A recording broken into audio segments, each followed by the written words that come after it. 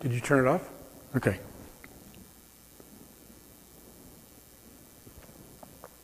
I noticed this morning in the prayer for illumination that prayer, that moment that we take to ask the Lord to give us wisdom to understand His Word, to understand what we need to know. I noticed in that prayer this morning it said, Lord, teach us your ways. In Psalm 103 and verse 7, the psalmist wrote that he made known his ways to Moses and his acts to the children of Israel. And there's two different things there, the ways of God and the acts of God. And too often we are more interested in His acts. We want the miracle, we want the manna, we want the healing, we want the provision. But the ways of God go much deeper than that. And that's not today's sermon, but it sure is an exciting concept as we get into learning about the ways of God. And we're going to learn about one of His ways this morning.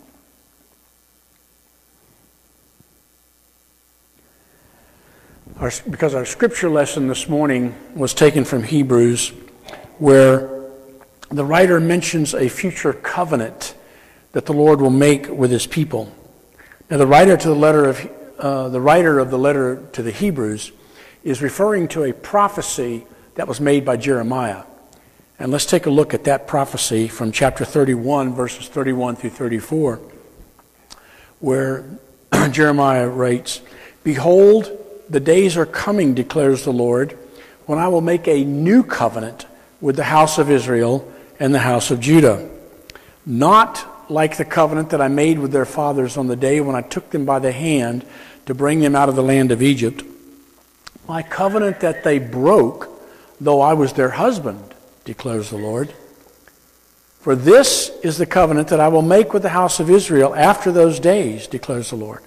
I will put my law within them, and I will write it on their hearts, and I will be their God, and they shall be my people. And no longer shall each one teach his neighbor and each his brother, saying, Know the Lord, for they shall all know me, from the least of them to the greatest, declares the Lord. For I will forgive their iniquity, and I will remember their sin no more." Now, our passage from Hebrews this morning only quoted verses 33 and the end of verse 34.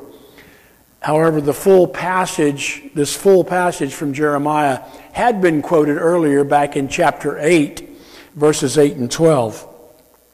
Now, the Jews to whom this letter was written would be familiar with all that was involved in the comparison of the new covenant with the old. But we may not be as familiar. So let's consider for a few moments just a few points of interest. Most of us think of a covenant in terms of a contract. Now, maybe that's not true for you, but most people do. It's a contract between two parties. Now, while that is true for the old covenant, it is not true for the new covenant, which we'll see a little later on. Now, the first thing said by Jeremiah about this new covenant is that it will not be like the old covenant that was made with Israel when they were delivered from their Egyptian bondage. Therefore, we need to know what the old covenant was like in order to distinguish the differences, make awareness of the differences between the old and the new. So what was the old covenant like? Well, it kind of fit Jim's favorite description of computer logic, if, then, else. Okay? That was the old covenant. The old covenant fit this thought with, if you do that, then I will do this, or else. Now, obviously that's in its simplest form, but hopefully you get the idea.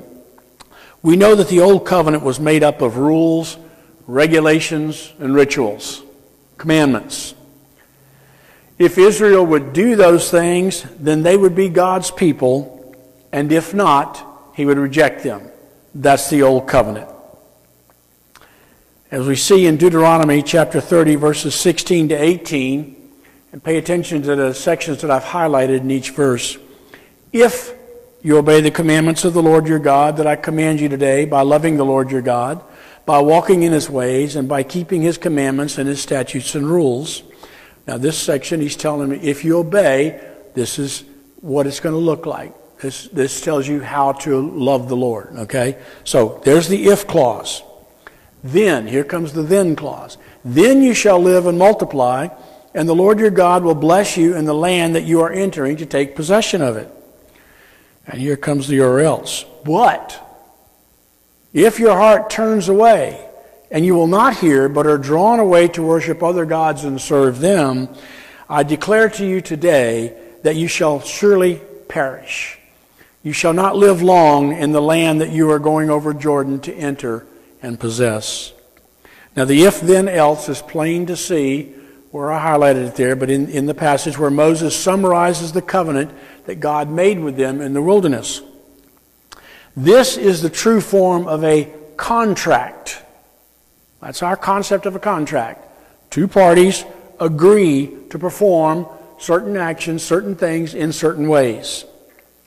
And if one party breaks their end of the agreement, then the other party is free from their end of the agreement. The contract is no longer valid. It's null and void. So Jeremiah declares that Israel had violated their part of the covenant. In fact, the entire prophecy of Jeremiah is about what is happening to Israel as a result of their unfaithfulness to the covenant. Okay, they were carried away into Babylon, and because they had broken their end of the agreement with God. But God. Use that thought many times. But God. But God knows and takes pity upon us. He knows that we are not able to keep up our end of the bargain. Therefore, God makes a covenant, promises a covenant, that is not dependent on our ability to do anything. There are no commands associated with this new covenant. There are no terrible consequences as a result of failure on our part.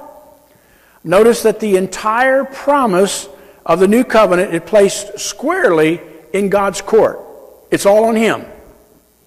We have zero responsibility for anything. Let's look at it. This is the covenant that I will make with them after those days, declares the Lord. And write them on their minds. I will remember their sins and their lawless deeds no more. Where had the old law been written? It was written on tables of stone, written in a book. It was written in the book, in the Bible. Where is it being written now in the new covenant? It's being written within. It's not we're out here looking, trying to interpret it. We're being given what we need. God even accounts for our weakness when He adds in this, I will remember their sins no more. And as I was going back over this morning, the question occurred to me, then why do I?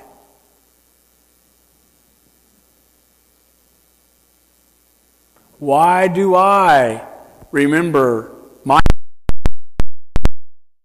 Why do I recognize the sins of others? If God's not doing it, am I trying to pick up the slack? Has God fallen down on the job of judging one another? I don't think so. God will in no way ever bring up our sins to our face again. He will never mention them again. Our sins and our sinfulness will no longer be on His mind. Now, if you're hearing what I'm saying, there should be a thought going on, because this goes contrary to all the stories we've been told about how God will review our life on a big future and hope away our bad deeds. Anybody ever heard that story before? I have. Now, all that is fiction designed to scare you into acting properly. However, in the Old Testament, God did continually remind His people of their present and past failures. But this is done away with in the New Testament because of Jesus. For by a single offering, He has perfected for all time those who are being sanctified. God is no longer continually reminding anyone of their failures, their sins, their inability to keep their end of the agreement. When Jesus shouted, this is one of the things he was referring to. His death on the cross, any requirement of offering for sin. In fact, there was never a requirement of an offering for sin. Now, you may think that Dale's gone off his rocker again, because the Old Testament says it seems to be. But God actually set all that up for the people to be able to understand that they had no ability to keep the law in any part or form. Now, let me show you a few verses where I get that from. In Psalm 40 and verse 6, the psalmist writes, "In sacrifice and offering you have not delighted, but you have given me an open ear." I like the way the King James says it. It says, "But mine ear thou hast digged." Burnt offering and sin offering you have not required. Now, King David wrote this, and he was operating under the Old Covenant. He understood that the laws about sacrifice were not what God was after. Remember I told you at the opening the difference between the acts and the ways? The sacrifices are the acts, but the ways are hidden there in the symbolism. Okay? What is the ways of God? Well, David was not the only one to figure this out. Samuel said, "Has the Lord," he was talking to Saul when Saul had messed up again, "Has the Lord sacrifices as in obeying the voice of the Lord? Behold, to obey is better than sacrifice, and to listen than the fat of rams." Solomon, David's son, in Proverbs chapter 21 and verse 3, "To do righteousness and justice is more acceptable to the Lord than sacrifice." Can you see what I'm talking about? The difference between the acts and the ways of God. Now David summed all of it up after he messed up with Bathsheba and Nathan came to confront him. David said this in Psalm 51 verses 16 and 17. He says, "For you will not delight in sacrifice, or I would give it." Now that was the requirement as it was written in the books. If you sin, you bring a sin offering. And yet David says here, "You will not be pleased with a burnt offering." Why? The of God are a broken spirit, a broken and contrite heart, O God, you will not despise.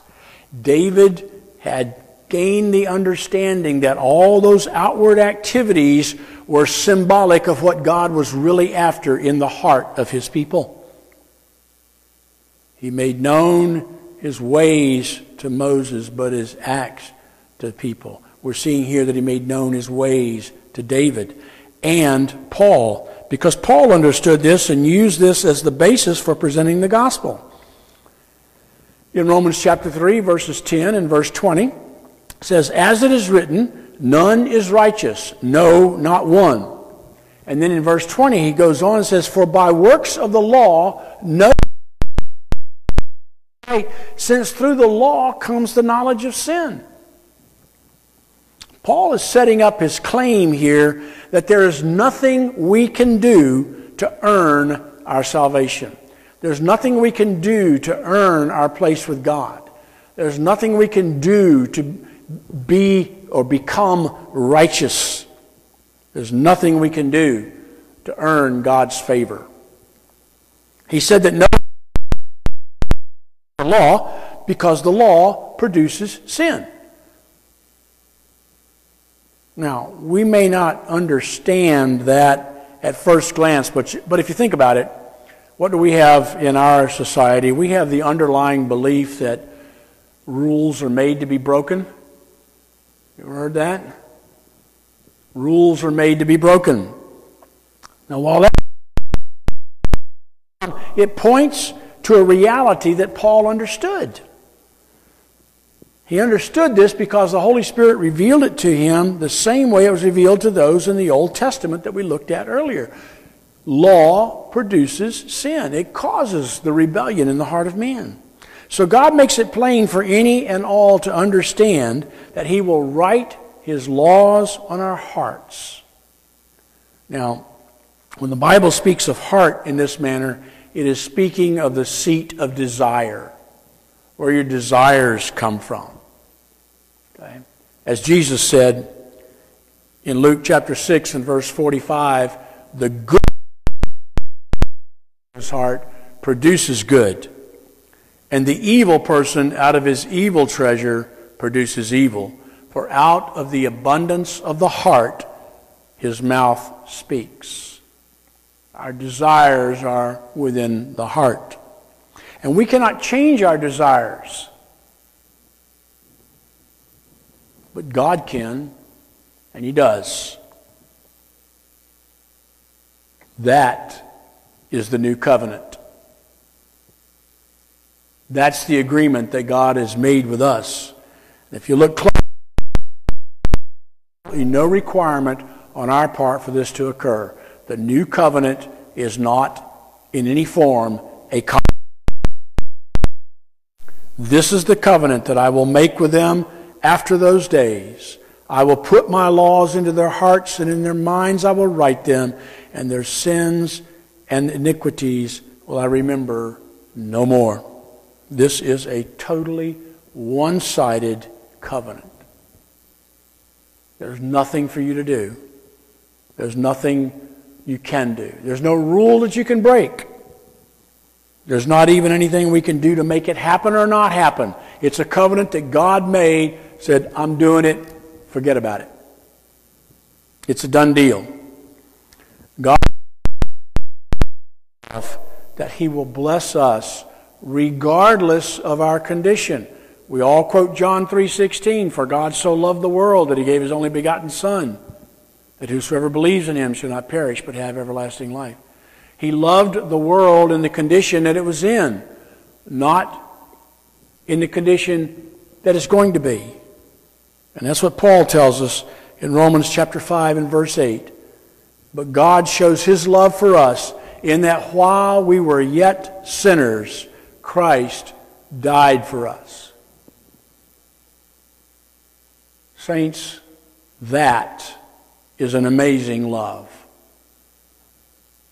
That's a love that we probably cannot comprehend, but we can celebrate it as we sing with